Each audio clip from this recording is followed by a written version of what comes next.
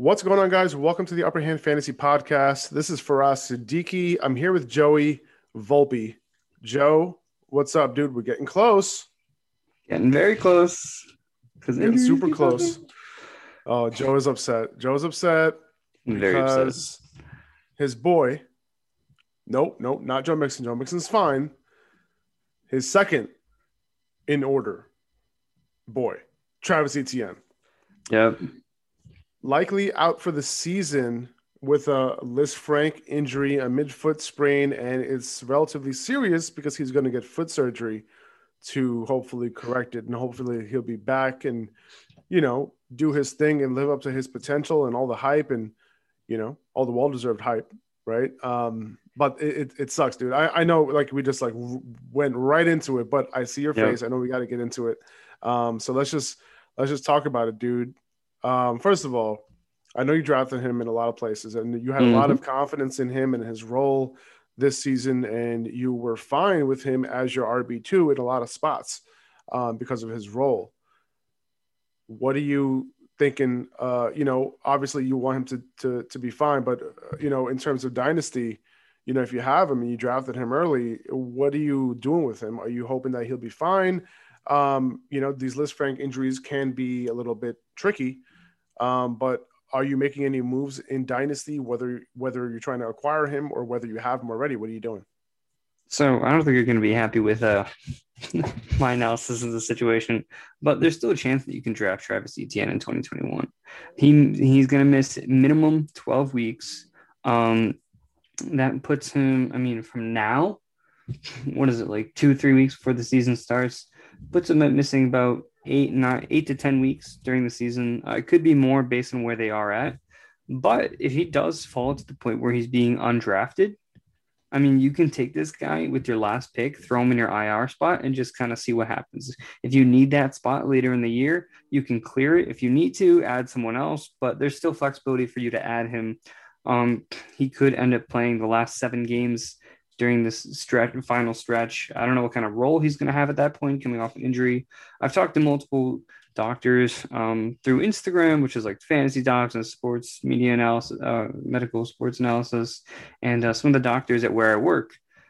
And a lot of them do say, like you said, Lisfranc injuries, especially this type that he needs surgery for, is not great. But the good news is that when you're done and you're rehabbed, then it's not something to worry about long term. It doesn't seem like something that can come back to haunt him once he's actually healed. If he comes back before he's healed, then just like any other injury, obviously there's concern. But considering he's a first round pick and he hasn't even really touched the field yet, I think the Jaguars are going to be cautious. So if you can get him with your last pick and stash him in your IR spot, cool, do that. If not, don't worry about it. And dynasty wise, this is a blessing in disguise because this is your second chance to sell James Robinson high. Because I do believe after this year, Etienne is going to see a bigger role. So, this is a blessing in disguise if you're a James Robinson owner. This gives you the chance to sell him ridiculously high as this running back one. And Etienne, if someone's not in on them, then maybe you can buy him low. I think he's going to be completely fine for the following years. So. Right. And I think, the fact that, this doesn't seem like too much of a risk long-term, this might be an opportunity to also buy Travis Etienne from a team who, might need some other pieces, right? Like if you are a team, who isn't necessarily competing this year, you might want to throw some bones at the owner who does have Travis Etienne and maybe take him off your hands, and that owner can use whatever win now type of players to win a championship, right? So that's good to know. Now, how many IR spots do you need in your league to stash Travis Etienne? If you had one IR spot and that IR spot included, guys who, might be on the COVID list this year, that sort of thing, are you okay reserving that IR spot for Travis Etienne all season long? And like I said, it doesn't have to be all season long. Like if you're going to the start of the year, you have you can spend that 16th round pick, assuming that's the last round of your draft, on a guy like Travis Etienne, and then throw him in the IR spot. And then guess what? You need that spot, drop him, right? But best case scenario, you don't use that spot. and then he comes back, and then you have him on your team. So it's kind of like a zero risk. There is a reward if you do end up keeping him on your team and he does return, but there's no, you're not tied into holding him on your bench for that long. So if you need the spot, drop him. If you can afford to, like I saw a Couch, what he did in one of our leagues is he drafted Jeff Wilson with his very last pick, just kind of threw him in the IR spot, and then picked up another player off waivers. It's a good move, right? Because it really can't hurt. So Yeah, it can't hurt. Like for me, I look at what the upside is, right? Someone like Jeff Wilson, the only way he can have any upside is if all these other running backs are hurt in the 49ers. It wouldn't be the first time that it happened. But that's, it's what is the point, right? And then a similar thing with ETN. I don't look at the Jaguars as a team who's going to be competing at the end of the year for a playoff spot or anything like that. I don't see any reason why Urban Meyer would even bring him on and play him in that slash role, in a type of role where what we were expecting coming into this year. How much practice time is he going to get? How much, what is his conditioning going to look like? Is he going to be able to put up the type of numbers that we're expecting if we're keeping him that long on our roster? Now, if you never needed that IR spot to begin with, then yeah, like obviously there's no risk there because you never know. But it's just an unfortunate situation when it comes to Travis Etienne. I'm approaching him, as a little bit of a lost season, especially because he's a rookie and the role is so unknown. And even before this, like I can't tell if Urban Meyer was holding his role to his chest, in the preseason, in terms of like when he's putting him out there and all of that. It wasn't so encouraging, at least, when you look at that part of it, before the injury. And the hope is that, Urban Meyer was just holding, his place to his chest and not showing that, which is a very likely scenario. Right. Now, what about James Robinson now? If you're in a redraft league, for me, like the earliest that I would consider Robinson, I think is the third round. I think the third round is a good spot.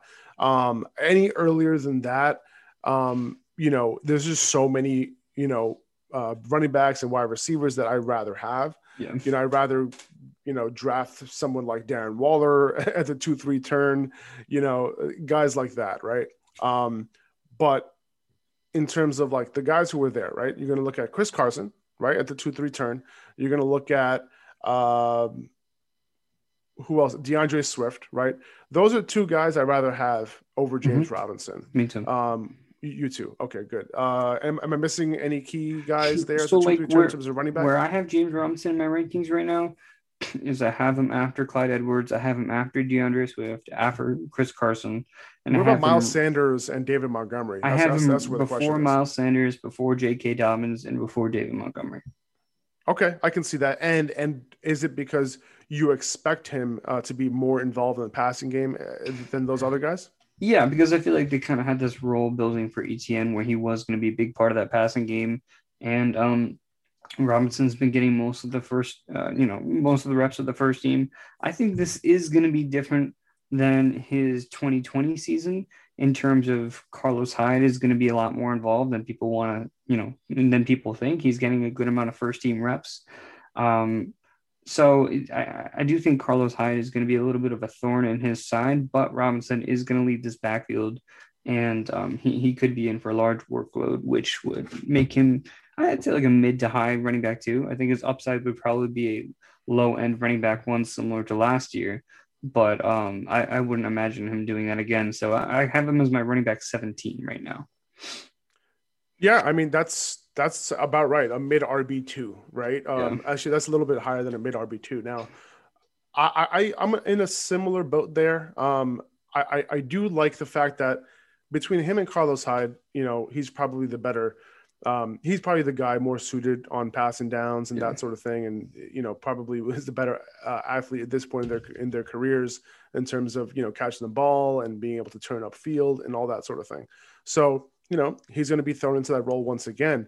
Remember, last year, James Robinson was on the field for like 90% of snaps, right? Yeah. And that contributed in a huge way to his production, his finishes, all of that, his overall volume. And I don't think that's going to happen this year. I think his volume is going to go down a little bit, but I can still see like 70% of snaps or so going James Robinson's way. And that's going to probably end up being like, top 7 in terms of opportunity share and snap share, and those sort of metrics. But I would agree. I think mid RB2 is about right. I would have him above those guys as well. I think between those two, between those guys you mentioned, Miles Sanders, David Montgomery, and J.K. Dobbins. J.K. Dobbins is last on that list for me. But I do think that David Montgomery definitely has higher upside than James Robinson. So if you're looking for the higher upside guy, I think Montgomery is that guy. If you look at in terms of like who will be more involved in the passing game, I think if Montgomery doesn't get the third down role, I don't necessarily think that's a death sentence in terms of not getting receptions. But I do think that, James Robinson getting that edge on third down might give him 5 or 10 more receptions than David Montgomery. So it's close. We know that Miles Sanders probably won't have a huge role on passing situations. That's what it seems like for now. But yeah, that's kind of where I have him in that tier. If you're in the middle of the third round or something like that, I wouldn't have any hesitation to draft him, as my second running back, even as my third running back. I'm okay with it because I know that I can get receivers 4th, 5th, 6th round, 7th round, and going on, from there. And we'll talk about a few wide receivers that you might be able to get in the 8th, 9th, 10th, 11th, 12th round in this podcast as we go through the games. And by the way, like we didn't even talk about what we're doing today. We're going to go over all of the second preseason, all the games from preseason week 2. So just Jaguars plays Travis Etienne injured reserve, officially ending his season with no early return. So he's not designated to return. Okay. That's a great call out right there. Glad you were paying attention to that. Okay. So there you go. Travis Etienne will not be playing this year. Do not draft him. James Robinson is going to be that guy all year long. Okay. All right. Yeah. Go ahead. Yeah, go for it. Well, I was just going to say, another thing popped up here. Next Tuesday is the earliest that they can put players on short-term IR after they move to the 53-man roster. So because they put him on today and they didn't wait a week, his season is officially over. There's nothing they can do to bring him back. Which, it kind of makes sense, right? Like why bring him back? Right? Like why, just to satisfy, Joe's fantasy craving for Travis Etienne. Like that's not enough of a reason to bring this man back after surgery. So I like the move, just bring him back fully healthy next year. And you know what? I might be in on him with you next season when Urban Meyer's gone. Yeah, right. One thing I am worried about though, since they kind of had this role for him as a pass catcher, do the Jaguars, because Urban Meyer, I don't think I've liked anything he's done so far. I think you're in a similar boat. Maybe they bring in a Le'Veon Bell. Maybe they bring in Adrian Peterson. Maybe they bring in a Duke Johnson. I think Le'Veon Bell or Duke Johnson are high probabilities if they don't feel comfortable with their depth. I just think it's also something to consider that could hurt James Robinson. It is, value. It really is, because they did spend a first-round pick on a running back. Yep. Right? Now, we know that he was also aiming for a certain wide receiver that we shall not name. Kadarius Toney in that first round, to potentially play that slash role. I don't know. I'm assuming that. I think his first round pick was just to get whoever's going to play that slash role. Would you agree? Yeah, 100%. I think so. So like maybe a pass catching running back, like Le'Veon Bell or something like that, but it might not really satisfy that. You know what I mean? But yeah, by adding some depth can happen, I think. It's not out of the realm of possibility. But yeah, we're going to continue to go through this, a few more news, a few more pieces of news before we get into the preseason games and what kind of fantasy takeaways we can get from preseason week 2. What do you think about Laviska Shenault? Do you think that his role can increase a little bit? Maybe some more snaps out of the backfield, some more targets, short to intermediate. I mean, listen, with Laviska on the field and, with Etienne on the field, they were both going to be running, short to intermediate routes, right? So without Etienne on the field now, it's possible that, more looks go towards Chenault in that role. Yeah, I mean, my screen's frozen here, but I still do hear think you. it's nice. I do think it's very possible that Chenault sees a little more of an increased role. My only concern is that, like, I think his value is going to be blown out of proportion now. I think Right. if we're talking I about can the totally slash role, see that happening. I think everybody's going to say, oh, he's the new slash role. He's going to play that Percy Harvin role that ETN was supposed to play. Well, if they wanted him in that role, they wouldn't have used their resources to get ETN in the first round. Sure. And that So, might be the problem, right? Like, but let's assume, okay, me and you don't believe that, right? Because I also believe that Laviska Shenault is too slow to even play that role, right? yeah. He's not that type of player. He's a great player, but in other ways, right? So let's assume that, I agree with you that his price might be inflated now. And now that the fact that, he had a decent game and he showed some rapport with Trevor this past weekend or last night, actually, do you think that, let's say Laviska Chenault's price is, where's he at right now? He's at the 6-7 turnish, something like that. Laviska, I think he's 7-8, 8-9. 7-8. Okay. So let's say his price stays in that range. Would you be in on him in a full PPR league?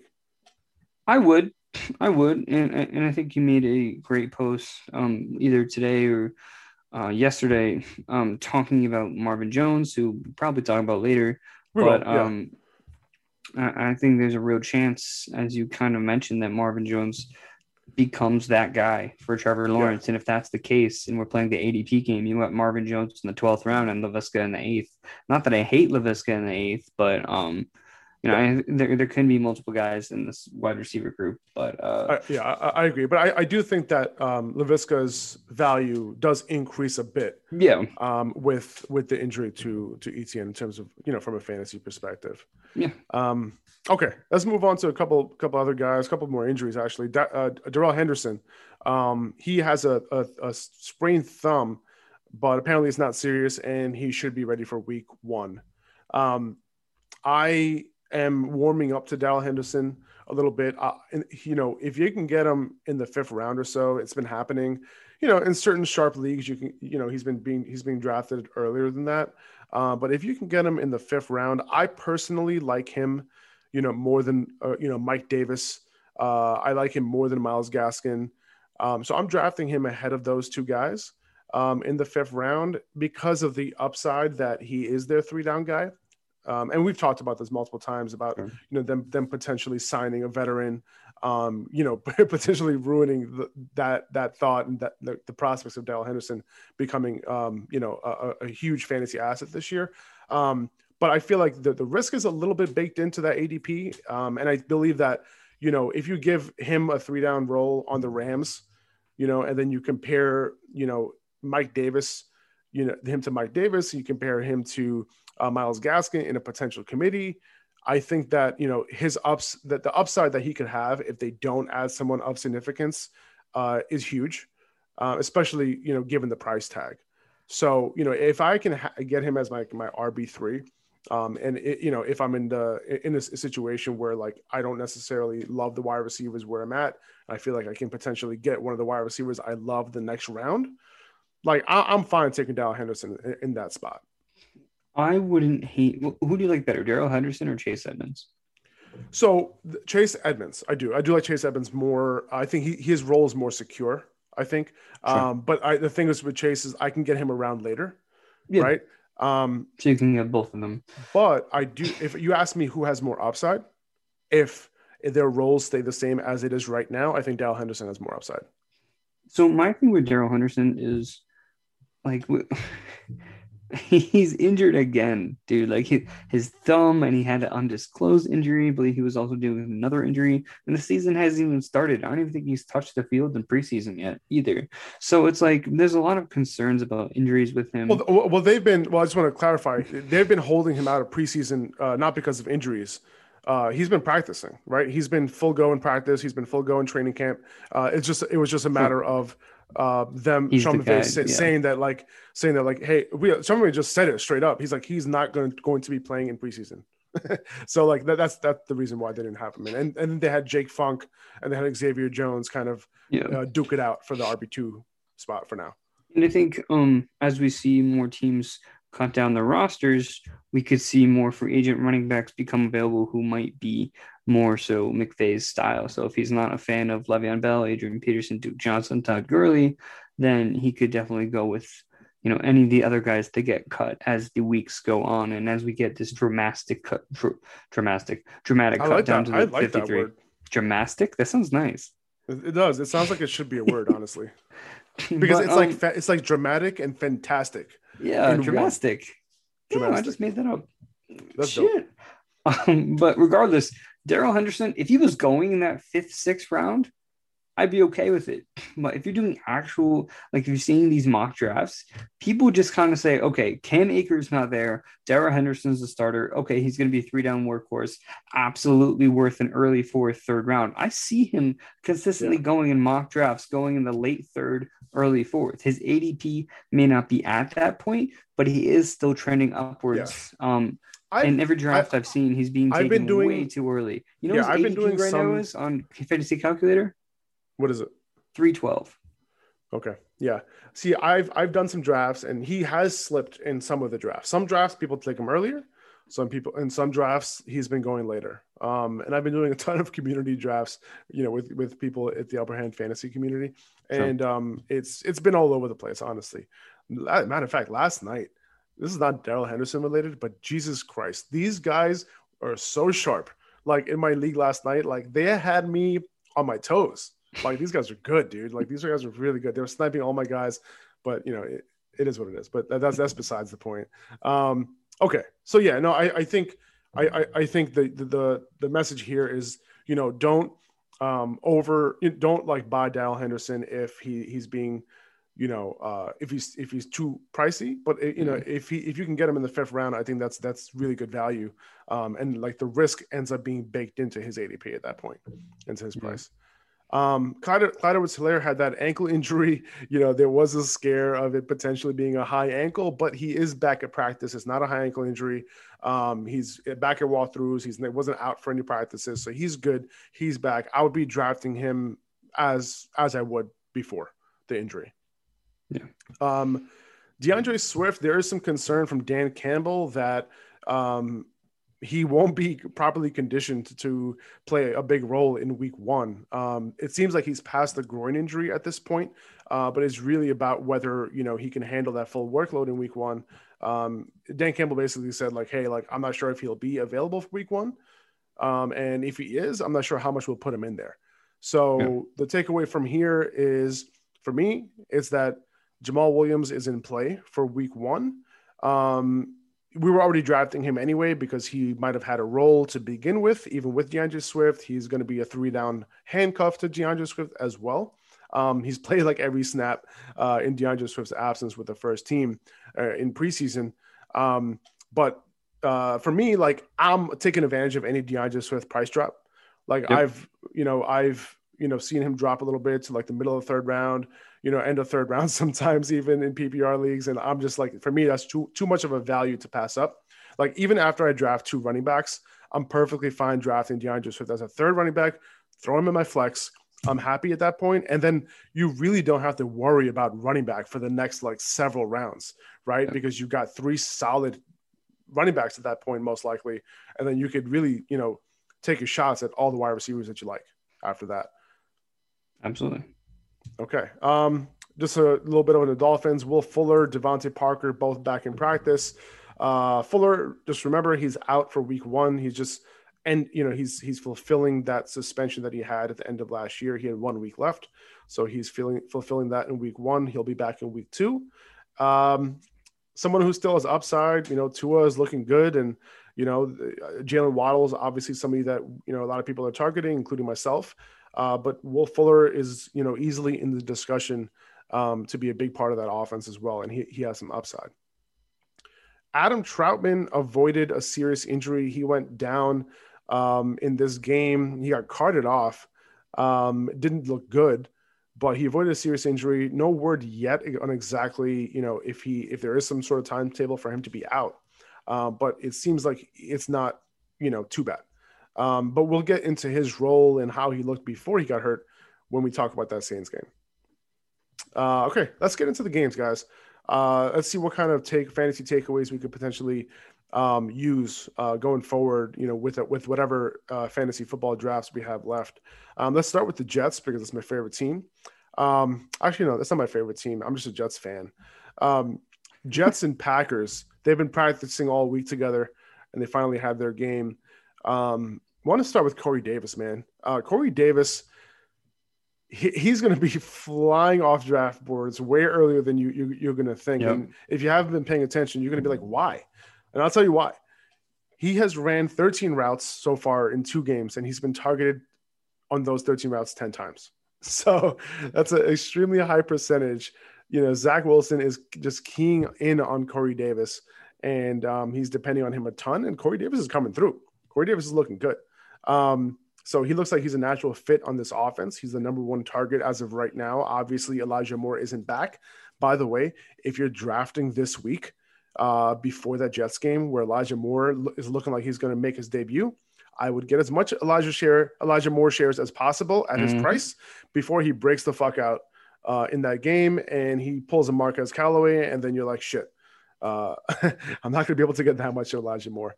And if you're wondering, I think both of these guys can coexist, man. Corey Davis and Elijah Moore. This is not a situation where you're like, all right, well, why did I draft Corey Davis if I don't know what Elijah Moore looks like, or the other way around? I think both guys are good values, and both guys should be drafted.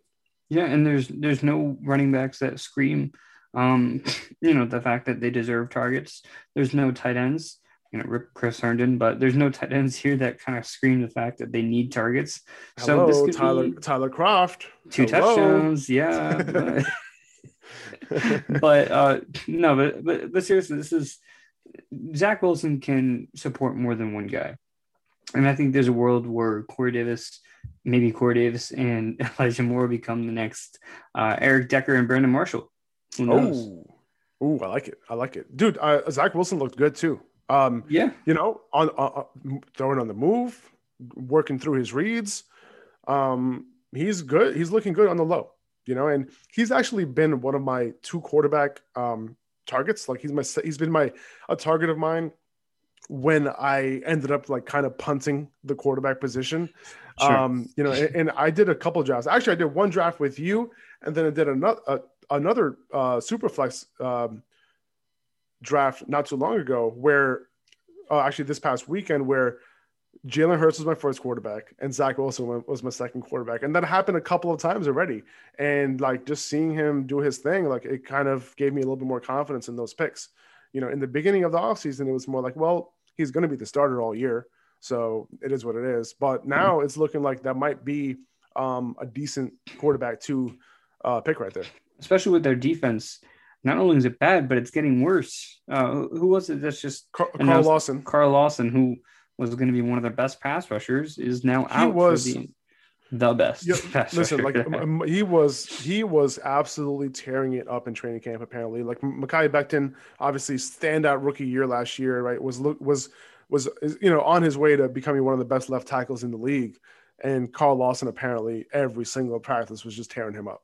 And it's just super unfortunate that they're going to be out, he's not going to be on the team. But at the same time, when it comes for fantasy, like this just means that the Jets are going to be good. Like losing Carl Lawson basically means that they're going to have at least 5 more pass attempts per game. That's what it looks like to me. Yep. Now, if you look at this backfield, Tevin Coleman and Ty Johnson played ahead of Michael Carter. Michael Carter didn't come in until the second half of this game. Tevin Coleman, they rested him in the first preseason game. In the second preseason game, he played and he started for the Jets. And Ty Johnson, had I think 1 or 2 more snaps than him. But they were both playing like interchangeable roles. Like there was no clear third down guy, no clear passing down guy. It was very similar to what Kyle Shanahan deployed last season, where you never knew who was going to be their third down guy. I think McKinnon was their main third down guy for the most part, but a lot of these guys played interchangeable roles. And Tevin Coleman is somebody that they like, coming obviously from that system because of his pass protection and those type of things. And he might get the edge on this backfield because of that. Now, Michael Carter, this is a huge buzzkill for his fantasy value because This dude was being taken 6th, 7th round, and now, it has a lot of people scratching their heads and wondering if that pick is still worth it, if he's still worth if it's still worth taking him at that spot.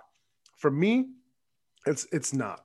And the reason for that is I love Michael Carter. If you've been listening to me this whole summer, like in this offseason, I love him.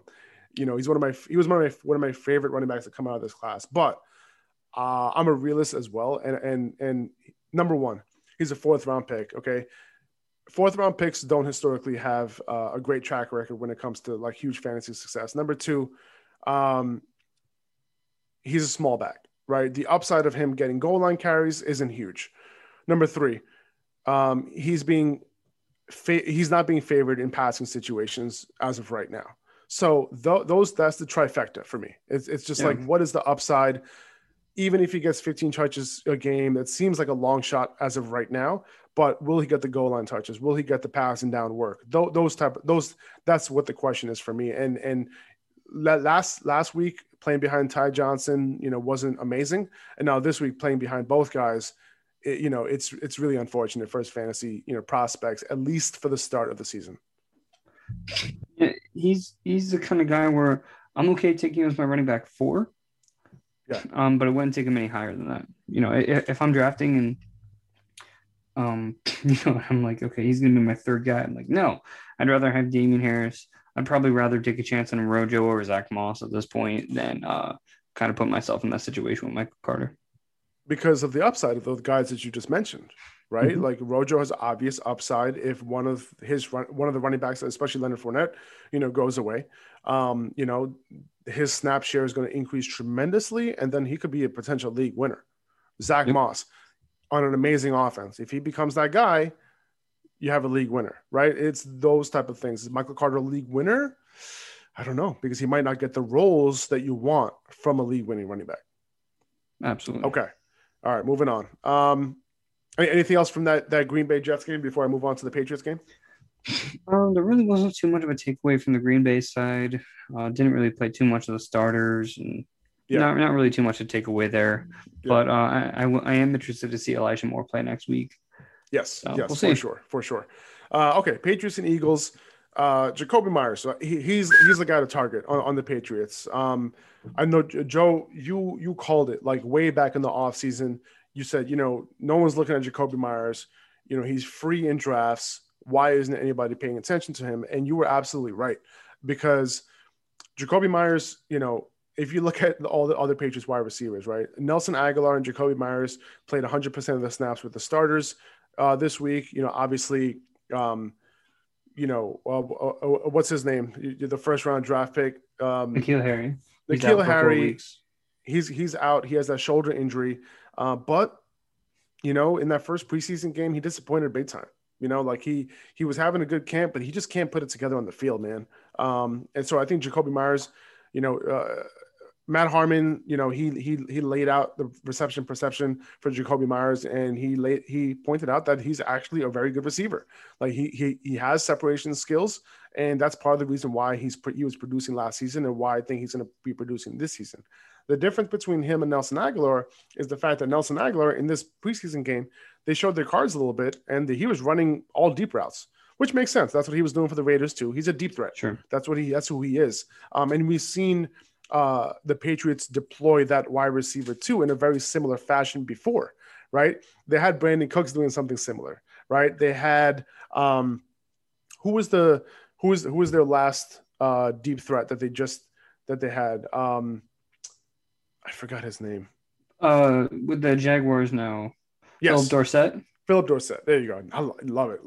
I love it. Phillip Dorsett, he had that role as well. And then Nelson Aguilar coming in, obviously playing that, probably going to play that role a lot better than Dorsett. But the fact that Jacoby Myers is going to be running routes all over the field in short, intermediate, deep, he's the guy to target, right? He's the guy who's going to be running a more diverse route tree. The true wide receiver one, the X. Exactly.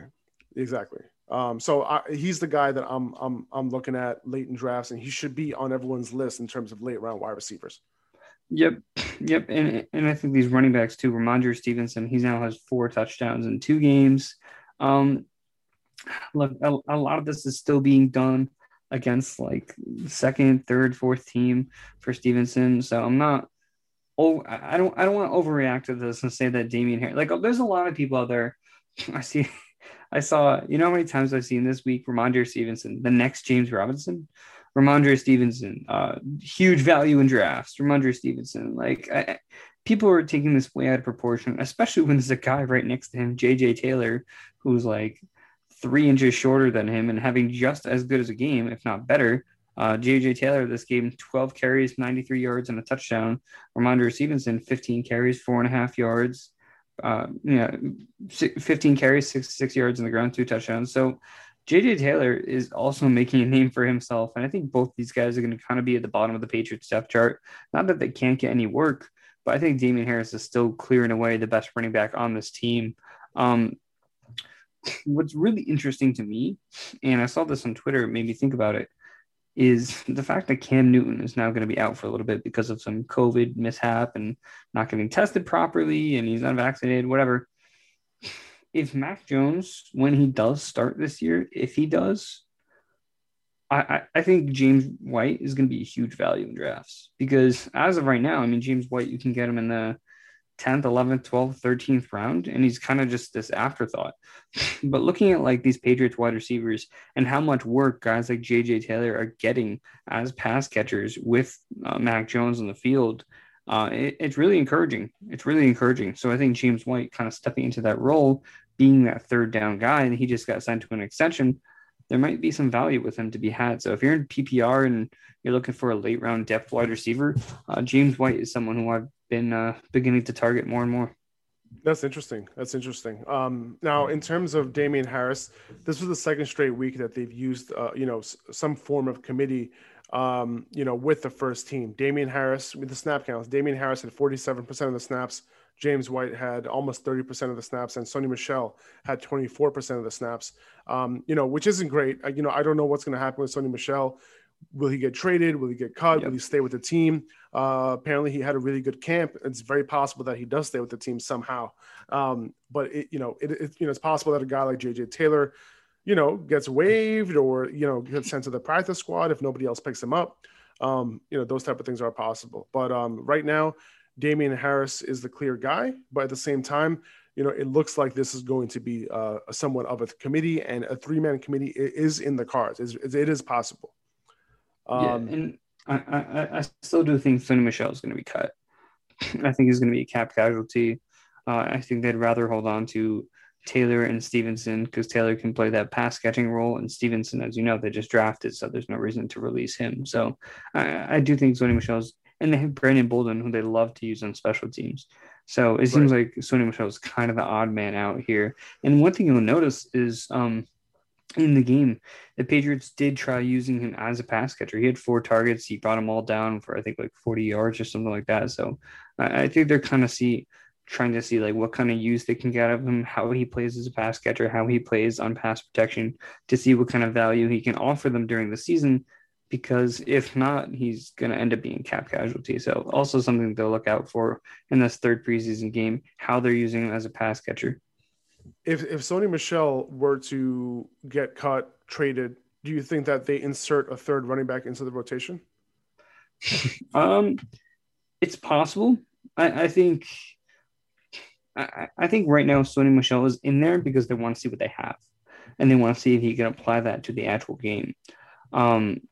It's very possible, with the Patriots being the Patriots, that we do see Stevenson come on for like goal line, or maybe Taylor being in there for an extra couple snaps, or Brandon Bolden even having his chance.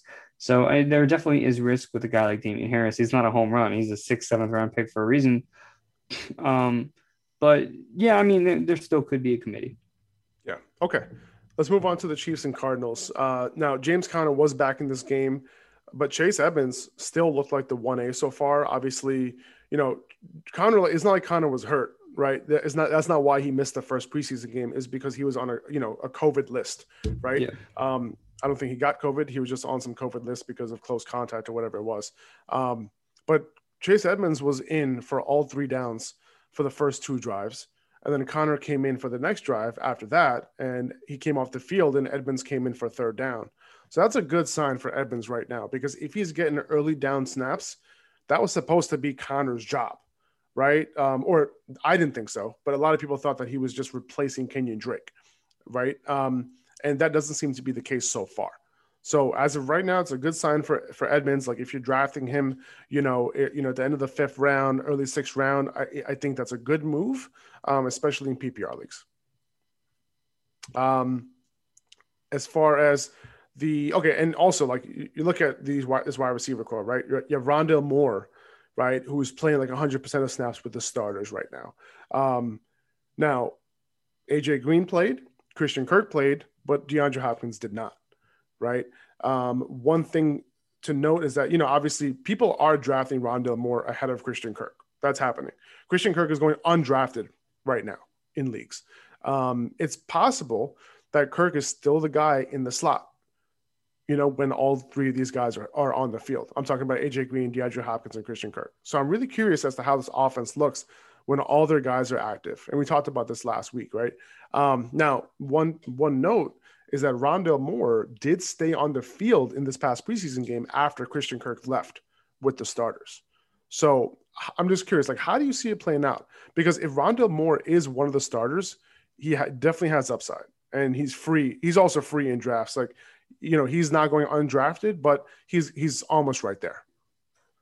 So it sounds like the Cardinals are pretty set on AJ Green being a starter with the team and being the outside guy. I mean, they've been holding him out, and he's been doing apparently pretty good in camp. So it's really going to boil down to who that third wide receiver is.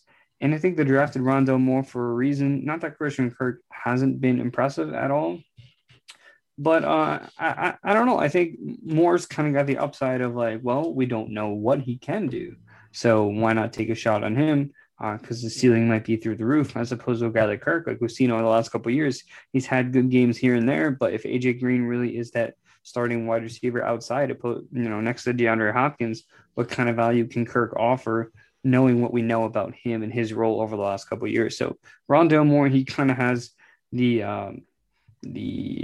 attractiveness of the unknown, just kind of being like, okay, maybe he could do better than Kirk. Right. So I think he's definitely worth taking a shot. I'm not sure how to word it, but I think you know what I'm trying to get at. No, I do know what you're saying. And Christian Kirk, he kind of has the unknown, a little bit of an unknown factor too, in terms of the fact that he'll get that slot role.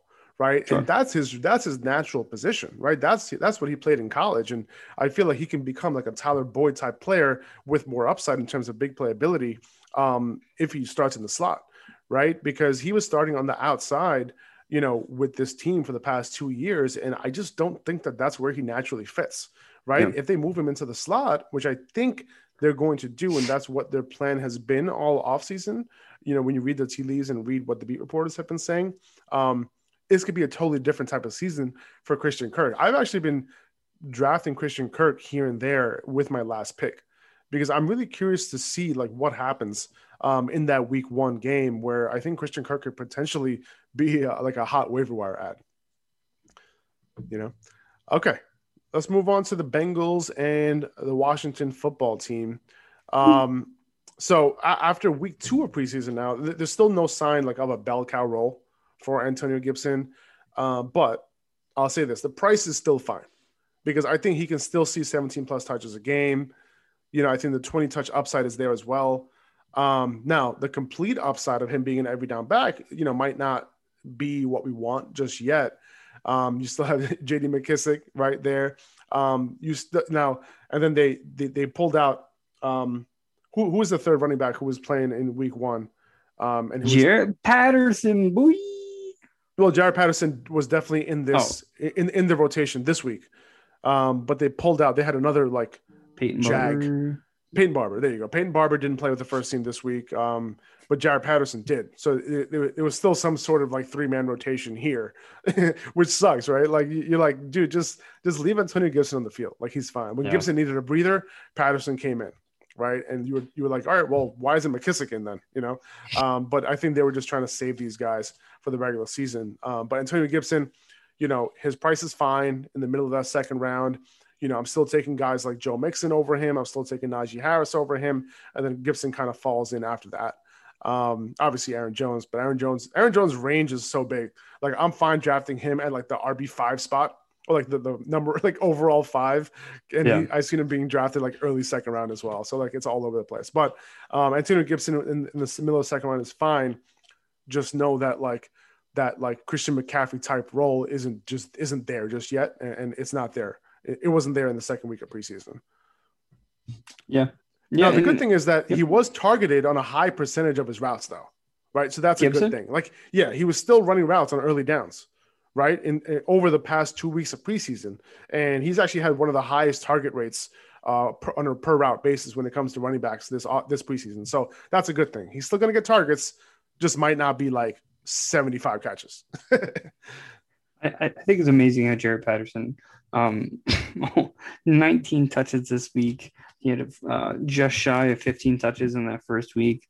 Seems like they really like this kid. He's an undrafted free agent. He's the infamous, is he 5'6" or 5'9" type dude? I was just thinking that, and I'm about to look him up right now because NFL must have measured his ass when he joined the NFL, right? It must have happened. Jaret Patterson, officially 5'8". What, 5'8"? 5'8". He's not 5'8". That's what it says. No way. That's what it says. If he's actually 5'8", he should have been drafted. I think he's 5'6". So I guess it's still a mystery. Okay, no, that's dude. Fine. That's fine. Fuck it. It's okay. All right, that's hilarious. All right, so we still don't know what Jaret Patterson's height is. He might be 5'6". The thing is, like, if he's 5'8", like that matches the profile of a potential 5'8", 15 touchback. Yeah. All right. Do you have anything else to say about Patterson? Or should we move on to the Bills and Bears? Let's move on. I'm confused. All right. All right. So, interesting note. Revenge game. Mitch Trubisky revenge game, and he tore their first defense up. He really did. I mean, he went against their first team defense and he tore them up, which is great. Good for him. Good for him. I'm sure that this is the highlight of his career. So interesting note on Darnell Mooney. He hardly played this preseason, by the way, which is a great sign for him. But when he did, I think he only played like 5 snaps in 2 games. Okay. So obviously super short sample size, but I love that, but 4 of his 5 snaps were from the slot. So, which makes a lot of sense, right? Anthony Miller, right? They traded Anthony Miller to the Texans, and it's possible that, ton of snaps, a ton of Darnell Mooney's routes will come from the slot. That would be great for a few reasons, right? Number one, he's going to play on the outside regardless. When they move to 11 personnel, he can probably move inside, right? He's going to play. He doesn't have to play against press coverage in the slot. He's going to get better coverage there. Yeah. So like this seems like a pretty good deal for Darnell Mooney. So if you were targeting Mooney, this is a great sign. He was actually pretty successful from the limited slot snaps he had last year, and this is just an added bonus to someone who already had a ton of upside going into this season, especially with the potential with 2 new quarterbacks. Yeah. Right. Yeah. I mean, there's his ADP right now. It's still at a value to where it's fair. I think he's definitely getting more hype right now, but he's still going past the 10th round. He's currently at the 10-11 turn. Yeah, it's 100% worth taking a shot, especially in PPR if he is going to be starting in that slot role and take over the Anthony Miller role. I mean, Anthony Miller had a ton of targets last year, and this is still the same offense. I'm trying to pull it up here. Anthony Miller had 76 targets last year, which is no joke. Darnell Mooney had 98, so it's hard to imagine him not going up from that point. Yeah, for sure. Justin Fields, by the way, making plays with his arms, making plays with his legs. His left arm as well. It's so good. It's one arm and 2 legs. And dude, like that, like the stuff that he's doing with his legs and the fact that he's showing it all, like that's a thing of beauty when it comes to fantasy, dude. That's exactly what we want to see. And it seems like he is completely willing to run the ball. And once he becomes a starter, dude, he's like a locked in top 10 guy. Yep.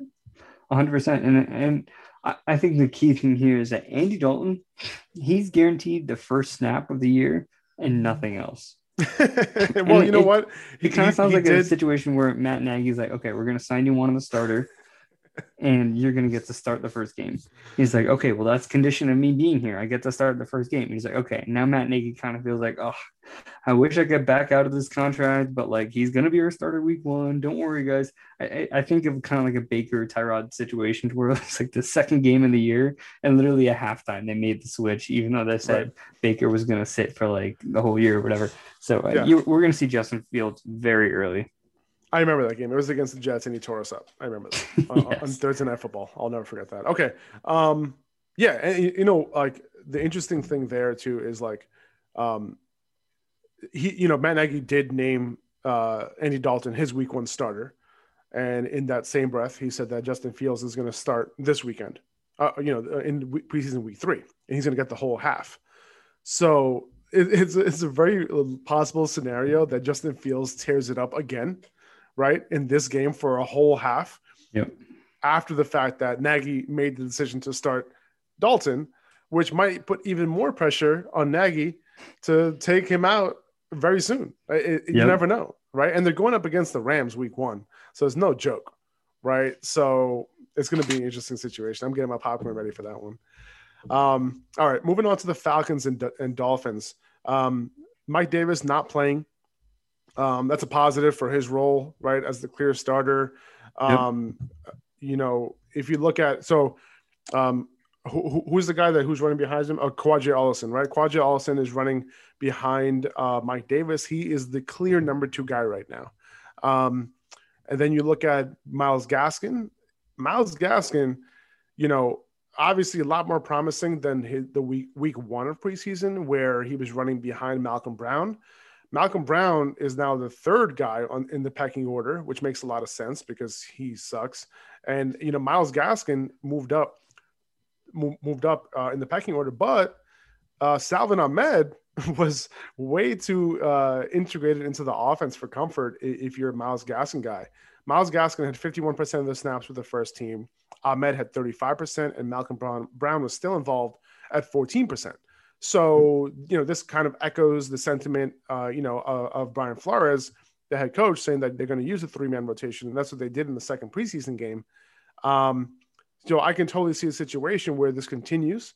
The hope is that at least this turns into a 2-man backfield, right? If it's Gaskin and Ahmed, I can totally understand that, right? But if you expect Gaskin to get the 70% of snaps that he was getting last season, you might be a little bit disappointed.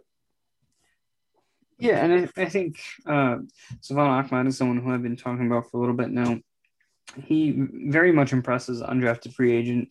Myles Gaskin still getting a ton of targets. I think that early down work is really what's going to hurt him and kind of lower his upside, but he's still owning that pass catching role. Ahmed didn't really do too much of that, and although Brown is capable, he's probably going to be used more towards the goal line. In terms of the Falcons, some important news as far as that running back depth goes. So a lot of people were drafting Javian Hawkins just because they liked something about him. He just got released. So the only undrafted free agent running back there is Caleb Huntley, who actually had a pretty decent game. He's a bigger back. So if you're trying to aim for one of these running backs at the end of your drafts for upside, it's going to be Huntley at this point. Yeah, and honestly, Allison is the guy that you should be after because Allison is somebody who can get a goal line role and have the pass catching role because he's good in the passing game as well. He profiles more as a 3-down capable back in terms of being capable in all phases of the game. Yep. As opposed to undrafted free agent. Yep. Yeah, no, for sure.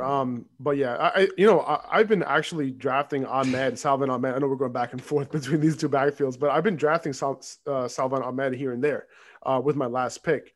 Just because you never know, right? Like Ahmed looked good. He in this past game, he was involved in the passing game as well. And I think that there's a possibility where Ahmed might get, if this turns into a hot hand approach, you can easily see Ahmed, have a games or two. And this is still, in my opinion, an ambiguous backfield. Yep. So in ambiguous backfields, sometimes you got to take late round shots on guys. Luckily for me, I'm in $4 million real leagues this year. So I had the, I take guys for fun, like random spots. Like, I'll take guys that I don't even like in an early because I just want a share of that guy, right? That's kind of how I view it. So Salvin Ahmed is somebody that I'm just kind of taking shots on because I think, in any ambiguous backfield, take your shots. Okay, let's move on to the Ravens and Panthers. Robbie Anderson just got that deal, right? Shows that he got a legit extension, 2-year extension to his contract, and it was some good money right there. It shows that he's a big part of their plans moving forward, despite the fact that they just drafted Terrace Marshall, right? Now let me ask you this, man. Like, obviously Terrace Marshall looks good. He's been doing his thing in camp. Do you think there's room for him this year with Marshall? Obviously for him, like with DJ Moore, Robbie Anderson, Christian McCaffrey back. Do you think there's enough room for him to potentially be a top 36 wide receiver? So I've been going over my projections for 2021, and I actually just redid my Carolina Panthers projections the other day. I had Sam Darnold throwing for just shy of 200 passing attempts with Christian McCaffrey back, about 600 passing attempts. Sorry. I mean, look, I was like, wait, what? Do you have him getting injured? You have projected him getting injured or something? Like what?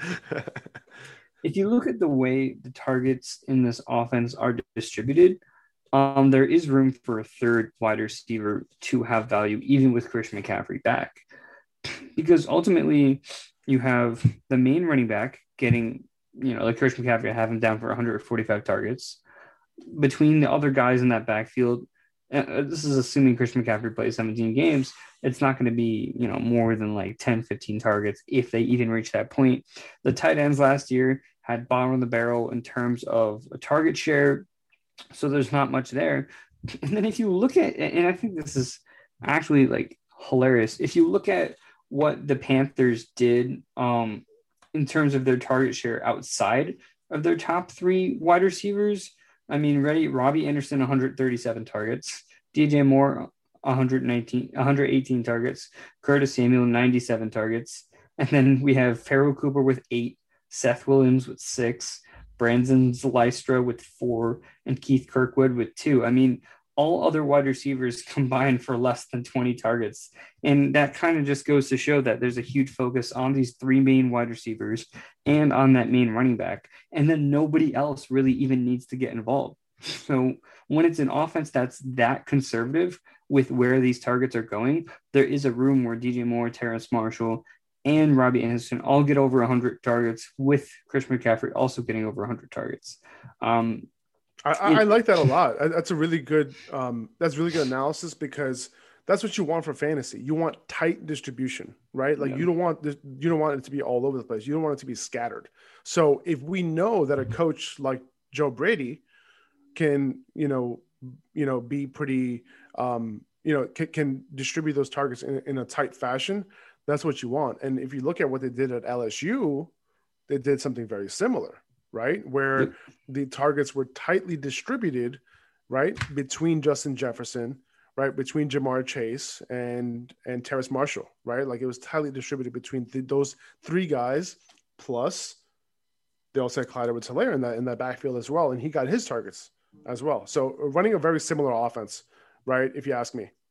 Yeah, and the tight ends, not much involved. I have DJ Moore getting just shy of 120 targets, Robbie Anderson around 114, and Terrace Marshall around 108 targets. This is assuming Marshall starts on the slot, because I saw him kind of being used in that way. And I think to make Darnold more comfortable, they'll kind of move Robbie Anderson back to the outside more, where, that's where they had most of their connections in New York. So it's going to be interesting to see where these guys line up. And considering Curtis Samuel is now out, and then Terrace Marshall kind of jump into that slot role, that might mean a little higher volume of targets in terms of just the target concentration going to the slot.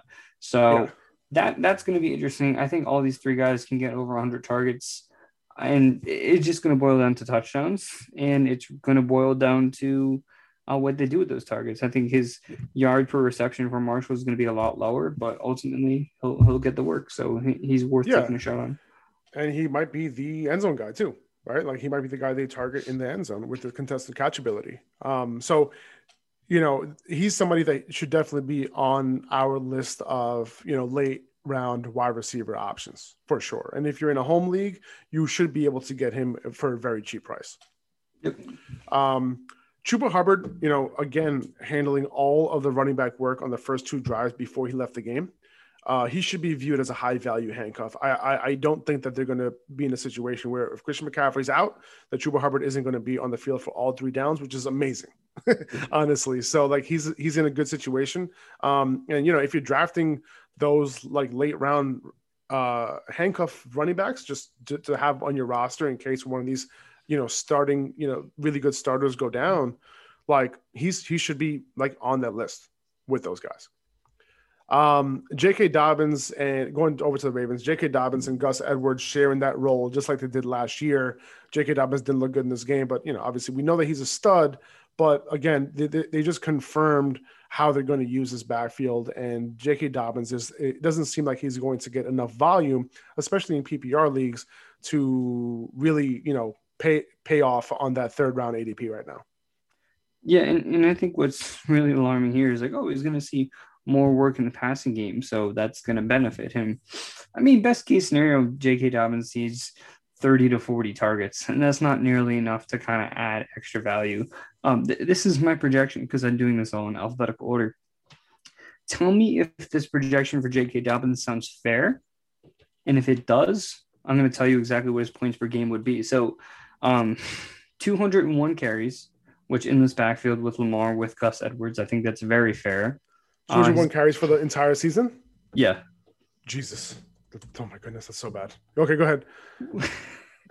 And then no, I'm not saying your projection is bad. I'm just saying if that were to happen, that would be super bad for J.K. Dobbins. But yeah, go ahead. And then I have him at 1,100 yards, 11 touchdowns on the ground, 27 catches for 173 yards, and I even gave him a receiving touchdown just for fun. So that's over 1,100 yards, 11 touchdowns, 12 total touchdowns, 27 catches, 173 yards. That puts him at 13.5 points per game. Yeah, not good. Like that is not a high-end running back too. No, it's not. And it's only 11.8 carries a game, which is, if you're not involved in the passing game, 11.8 carries a game is nothing. Yeah, the fact that you gave him 1,000 yards is great. The fact that he had that many touchdowns is great. But I think the way that you did that math makes a lot of sense, and people have to really put it into perspective. Like, even though he's a touchdown magnet, he can be. Who knows? It's not promising. It really isn't. Yep. All right. Okay. Moving on to the Lions and Steelers. Now, if you were targeting Amon-Ra St. Brown late in drafts because you thought he'd get a high target share because of the because of the unknown at the wide receiver position, I think, again, he's playing behind Quintez Cephas. He's playing behind Rashad Perriman. He's playing behind Tyrell Williams, who didn't play this week. I personally wouldn't bother. There's no upside there for Amon-Ra St. Brown for me. So, yeah, that's all I wanted to say. I just wanted to make sure that people don't think that he's going to rise to the top for whatever reason. Just because he's the first receiver that the Lions drafted in the draft, and he's still a day 3 guy. Like, a day 3 guy is not going to come in and demand the targets in this backfield, even if he's got scrubs with him. It's going to be TJ Hockenson. It's going to be the running backs, and we're going to see some Tyrell Williams, Rashad Perriman sprinkled in. So exactly, don't even bother. Exactly. Okay. Texans and Cowboys. Now, Mark Ingram came back in this game, and him and Phillip Lindsay split time on early downs, and David Johnson continued to only come in on passing downs. So if you're drafting David Johnson, stop.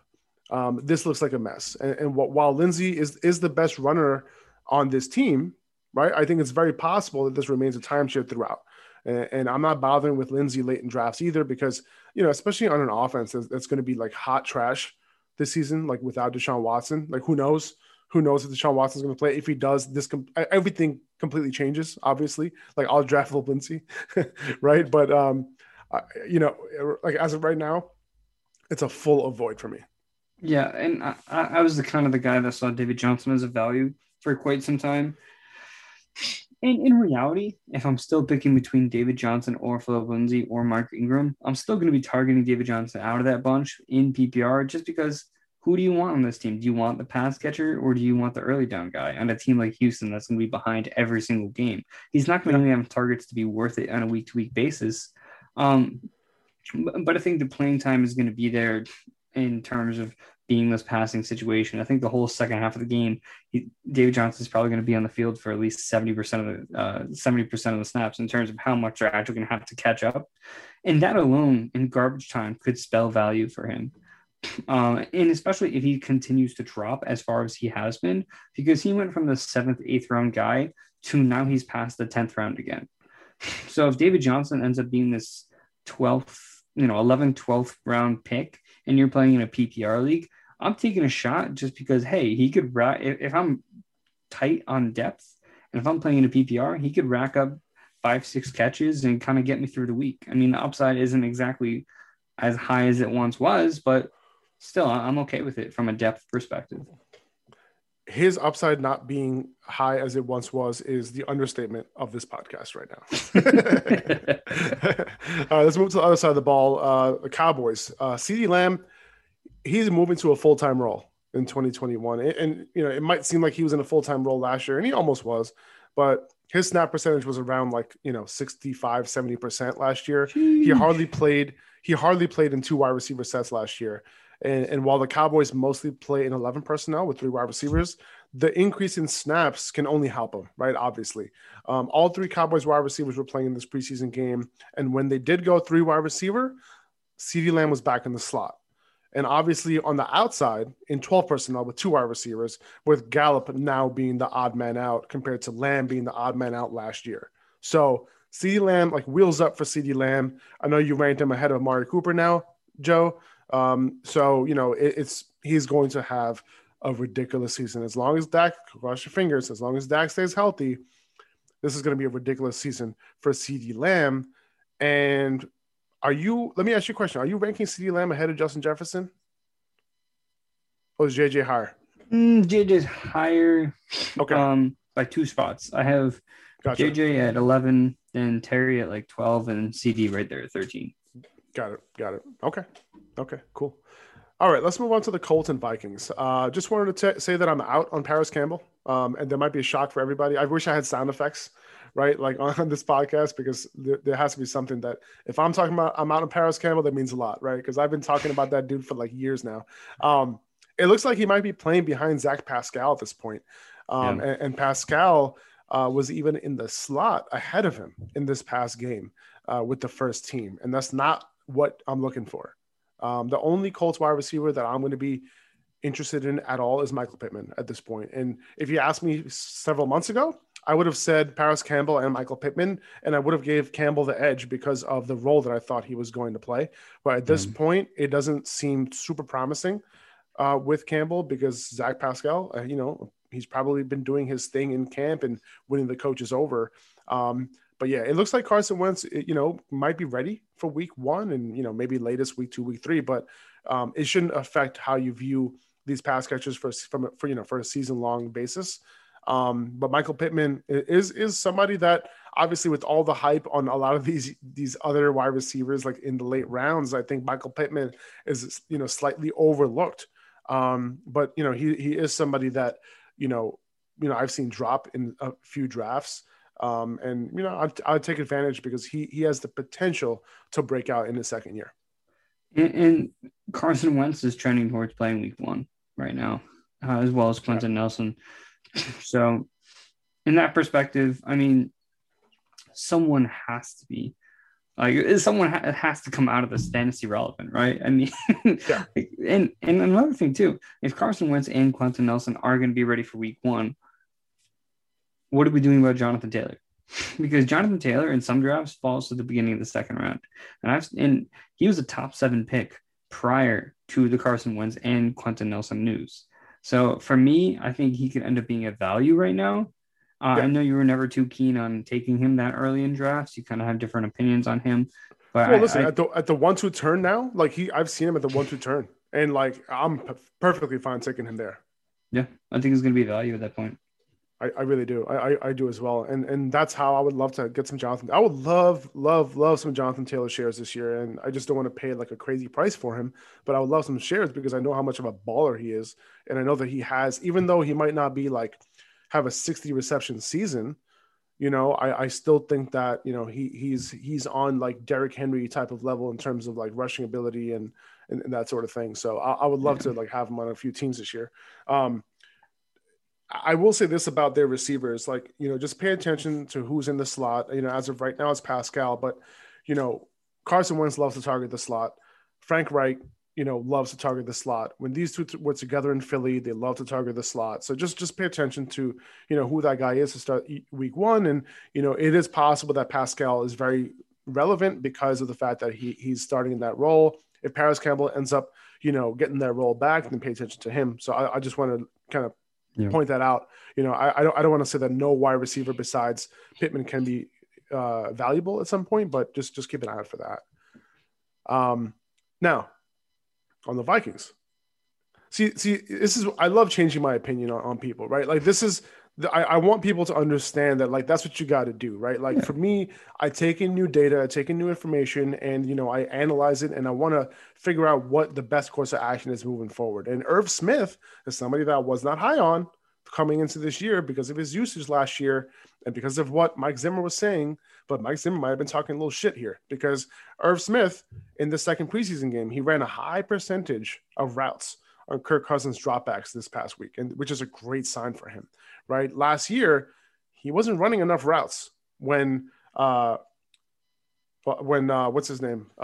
Kyle Rudolph wasn't on the field. And that was my concern. When Rudolph was off the field, why aren't you running that many routes?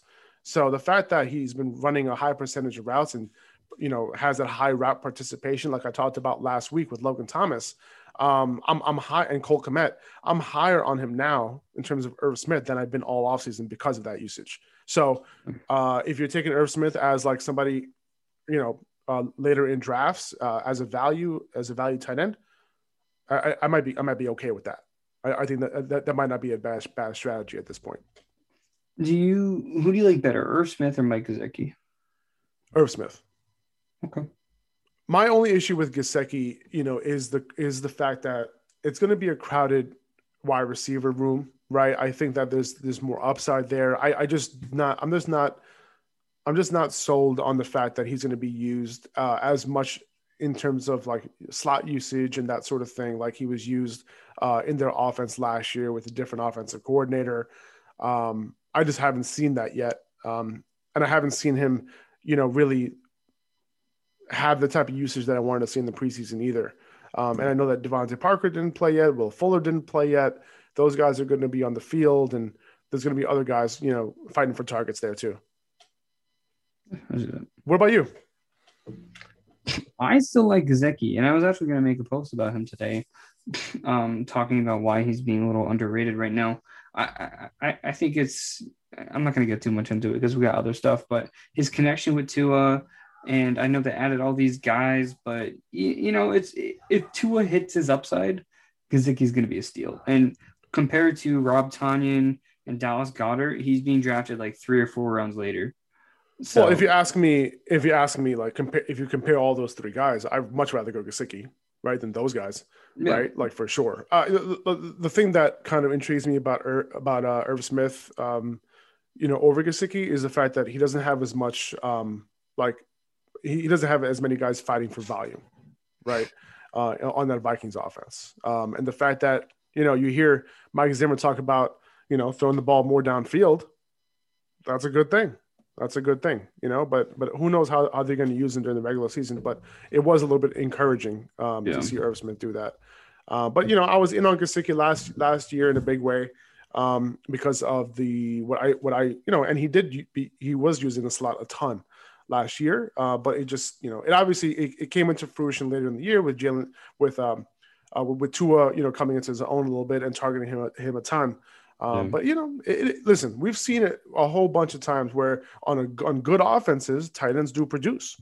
If there's a good tight end there and there's a connection, it could totally happen. Listen, Tua has made a step forward, and that's clear. I think what we've seen in the preseason, what we've heard from training camp, he's taken a step forward, I think, officially. So, to target guys on this Dolphins offense, I think is a good thing to do. And you can get all of these guys like past the 10th round, which is awesome. Okay. Moving on to the Broncos and Seahawks. Javonte Williams, Melvin Gordon hasn't played, right? But Javonte Williams hasn't gotten like the full load with the Broncos in either of the 2 preseason games. In the second preseason game, he split first team snaps with Royce Freeman, 15-11. And in week 1, he split them 10-7. So with Melvin Gordon healthy, there's obviously a split there, right? But if Gordon were to go down, like, I'm not sure you can expect Javonte to take like a huge leap in snaps. He'd definitely be the 1A, right, in that sort of thing. But it's very possible that he sees some sort of split with a pass catcher like Royce Freeman or someone they trust more in passing situations. Yeah, and that's been the concern with Javonte Williams. And honestly, even if he did end up being the 1A, we had talked about Melvin Gordon, he's not going to disappear on third downs. That's just kind of his role on this team. He's more familiar with it. So even if Javonte Williams does become the running back 1A, Melvin Gordon's not going to disappear. Do we trust this offense with Drew Lock or Teddy Bridgewater leading the charge? We'll see.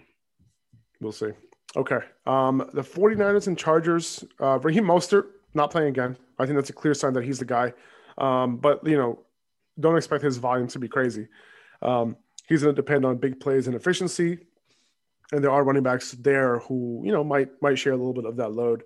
But it looks like he's the clear 1A right now. And that tells you a lot. That's not really all I had about the 49ers. Brandon Ayuk is having a little bit of a trouble with the dropsies in training camp and in preseason as well. And he was actually rotating with Trent Sherfield in this game. Trent Sherfield has absolutely been killing it in camp. Don't know what happened with him and how he had this resurgence in his career. But it is what it is. And we saw Trey Lance, connect with Sherfield a ton in camp and it came to fruition in the preseason games as well. Now, before the game, John Lynch did say that he was going to mix in some starters and some backup players. So, take this with a grain of salt. But, it's very possible, even though Brandon Ayuk is that dude, that, I was talking with, somebody who's very close with the 49ers, and, he said that, Brandon Ayuk isn't like necessarily that clear number 1 guy right now. Right. And it's very possible that, we see other wide receivers come into play. I'm trying to like stall for time while I think of who their other wide receiver is because I can't remember. You think I'm getting old, dude? Like, you think I'm getting old? You think like Jalen Hurd? Who's the number 1? Who's the number 2 wide receiver besides Ayuk? Deebo Samuel. Okay, like you think I'm getting old, dude? Like, I feel like I ask you like about stuff a lot. Like, I think we had a lot of long weekends. I think that's what's going on. That's what it is. I think I need to sleep more. I think that's what it is. I don't think 4 or 5 hours of sleep is doing it. Anyway, Deebo Samuel, is and listen, if you guys can send me some recommendations on how to improve my memory, that'll be amazing. Deebo Samuel, he has actually been impressive in camp, and they've been targeting him all over the field as well, not just near the line of scrimmage in camp. So, keep that in mind too. That obviously, there's a 3 to 4 round difference between these 2 guys. And, if you asked me a couple of weeks ago, I would have said Brandon Ayuk for sure. But after talking to my 49ers guy, it seems like that might not be the case. So I'm not sure. And I was kind of, I was avoiding him too. So I'm okay maybe, taking the discount a few rounds later.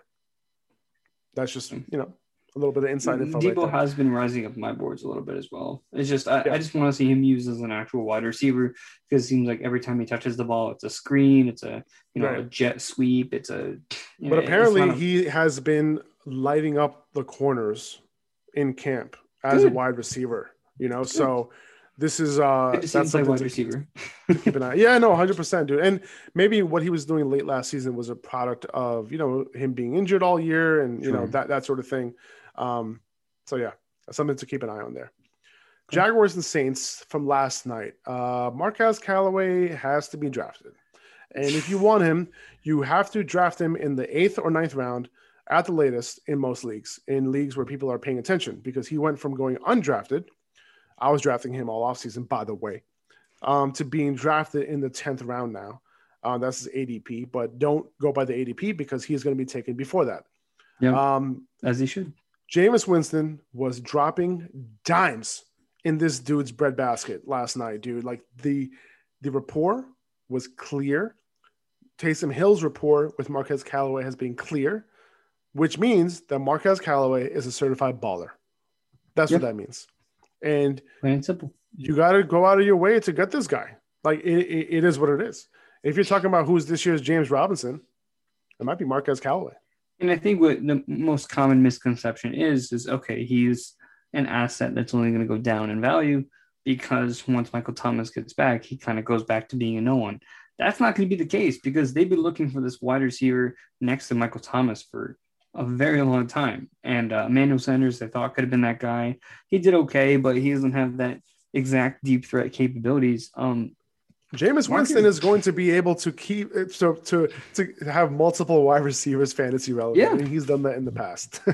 and you know what? I think what's cool here is like how many targets did it take for Marquez Callaway to have a 27-point game? 5. And then the week before, how many targets did it take for? I mean, Marquez Callaway had 61 yards, 3 catches. Like this guy, his deep passing, they're connected. Little Jordan Humphrey as well. 5 targets, 4 catches, 74 yards, and a touchdown. He's been catching touchdowns all preseason. Little Jordan Humphrey. I love that name, by the way. Tre'Quan Smith, you can drop him. You can drop Tre'Quan Smith. Don't think about it too much. Just you can drop him. I might not go that far. Well, are you talking about in Dynasty? No, in like redraft. Oh, in redraft. Oh, okay. Well, yeah, you don't have to draft him, but pay attention to him on waivers though, because if he's the outside guy, with Jameis Winston, there can potentially be some value there. But yeah, so Jameis Winston, he looks great, and whoever the starter is here is going to be very fantasy relevant. Whether it's Taysom Hill, whether it's Jameis Winston, just pay attention to who that guy is, because whoever it is in this offense, very creative. Sean Payton is going to be relevant for sure. Top 10 guy. By the way, Tony Jones is the running back that you want behind Alvin Kamara, not Latavius Murray, believe it or not. Sean Payton even said so himself in the pregame. He said that Tony Jones is my RB2 right now. So that tells you what you need to know. Out of nowhere. So what sucks, what might suck here is that if Alvin Kamara, gets hurt, hopefully he doesn't get hurt, but if he does, Latavius Murray isn't going to have that crazy role that he once had. And there might not be this 3-down handcuff that you could kind of just plug in and, have an instant RB1. But, Tony Jones, it's possible that, he has a more diverse role than Latavius Murray had. So that's something to pay attention to. So I wouldn't be drafting Latavius Murray. Pretty much. Yeah. Moving on to the Jaguar side, there's a clear rapport between Trevor Lawrence and Marvin Jones, and you alluded to this earlier through 2 preseason games. He is the guy who has a higher depth of target between him and Laviska Shenault. Laviska has been targeted at a higher percentage of his routes, but he's running shallower routes than Marvin Jones. It looks like he's going to be pretty involved as well. Now, when DJ Chark is back, it could further distribute that target share, and it will, but I'm not as convinced right now that Marvin is the guy, but when in doubt, take the cheapest guy here, right? And that's Marvin right now. At least we've seen the rapport.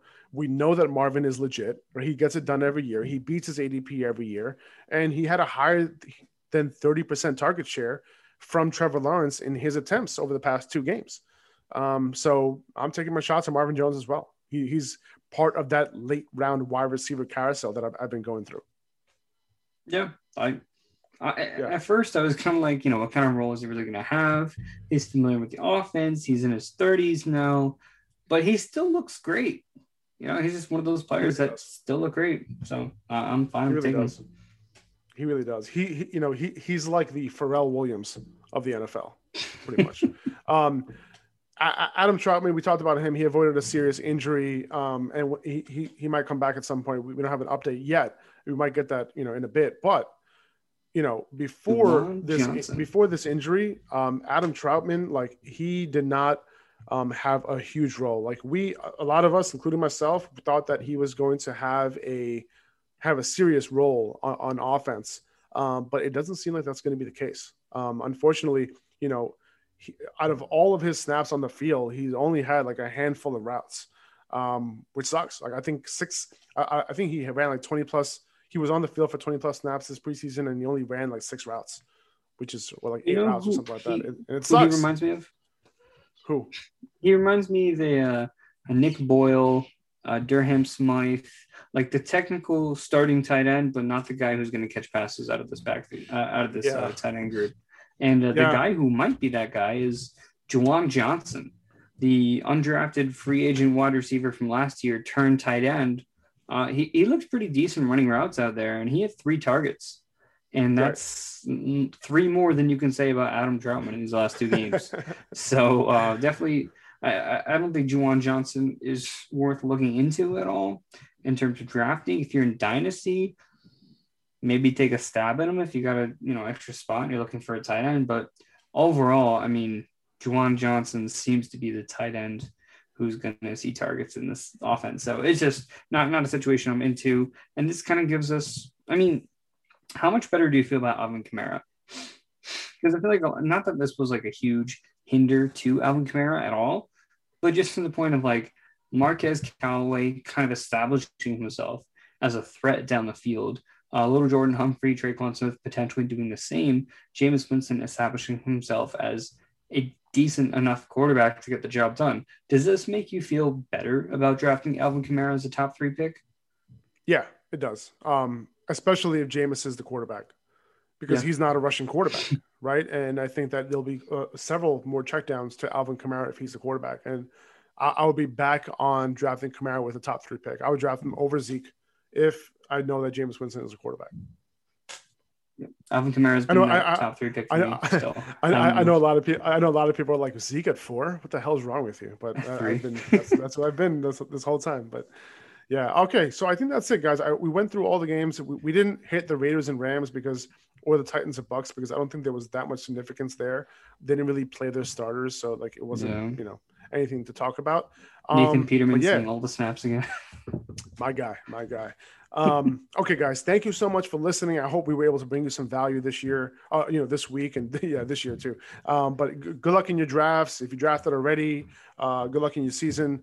And I'm hoping that this can bring you some value, over the next week or so. We're going to do the same thing next week after week 3 of preseason.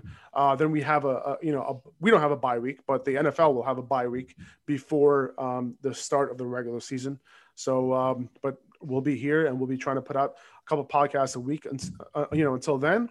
And then from there on out, we're going to be putting out podcasts for our season-long content. So stay tuned for all of that. It's going to be a lot of fun. Thank you guys for listening. I am Faraz at Upper Hand Fantasy.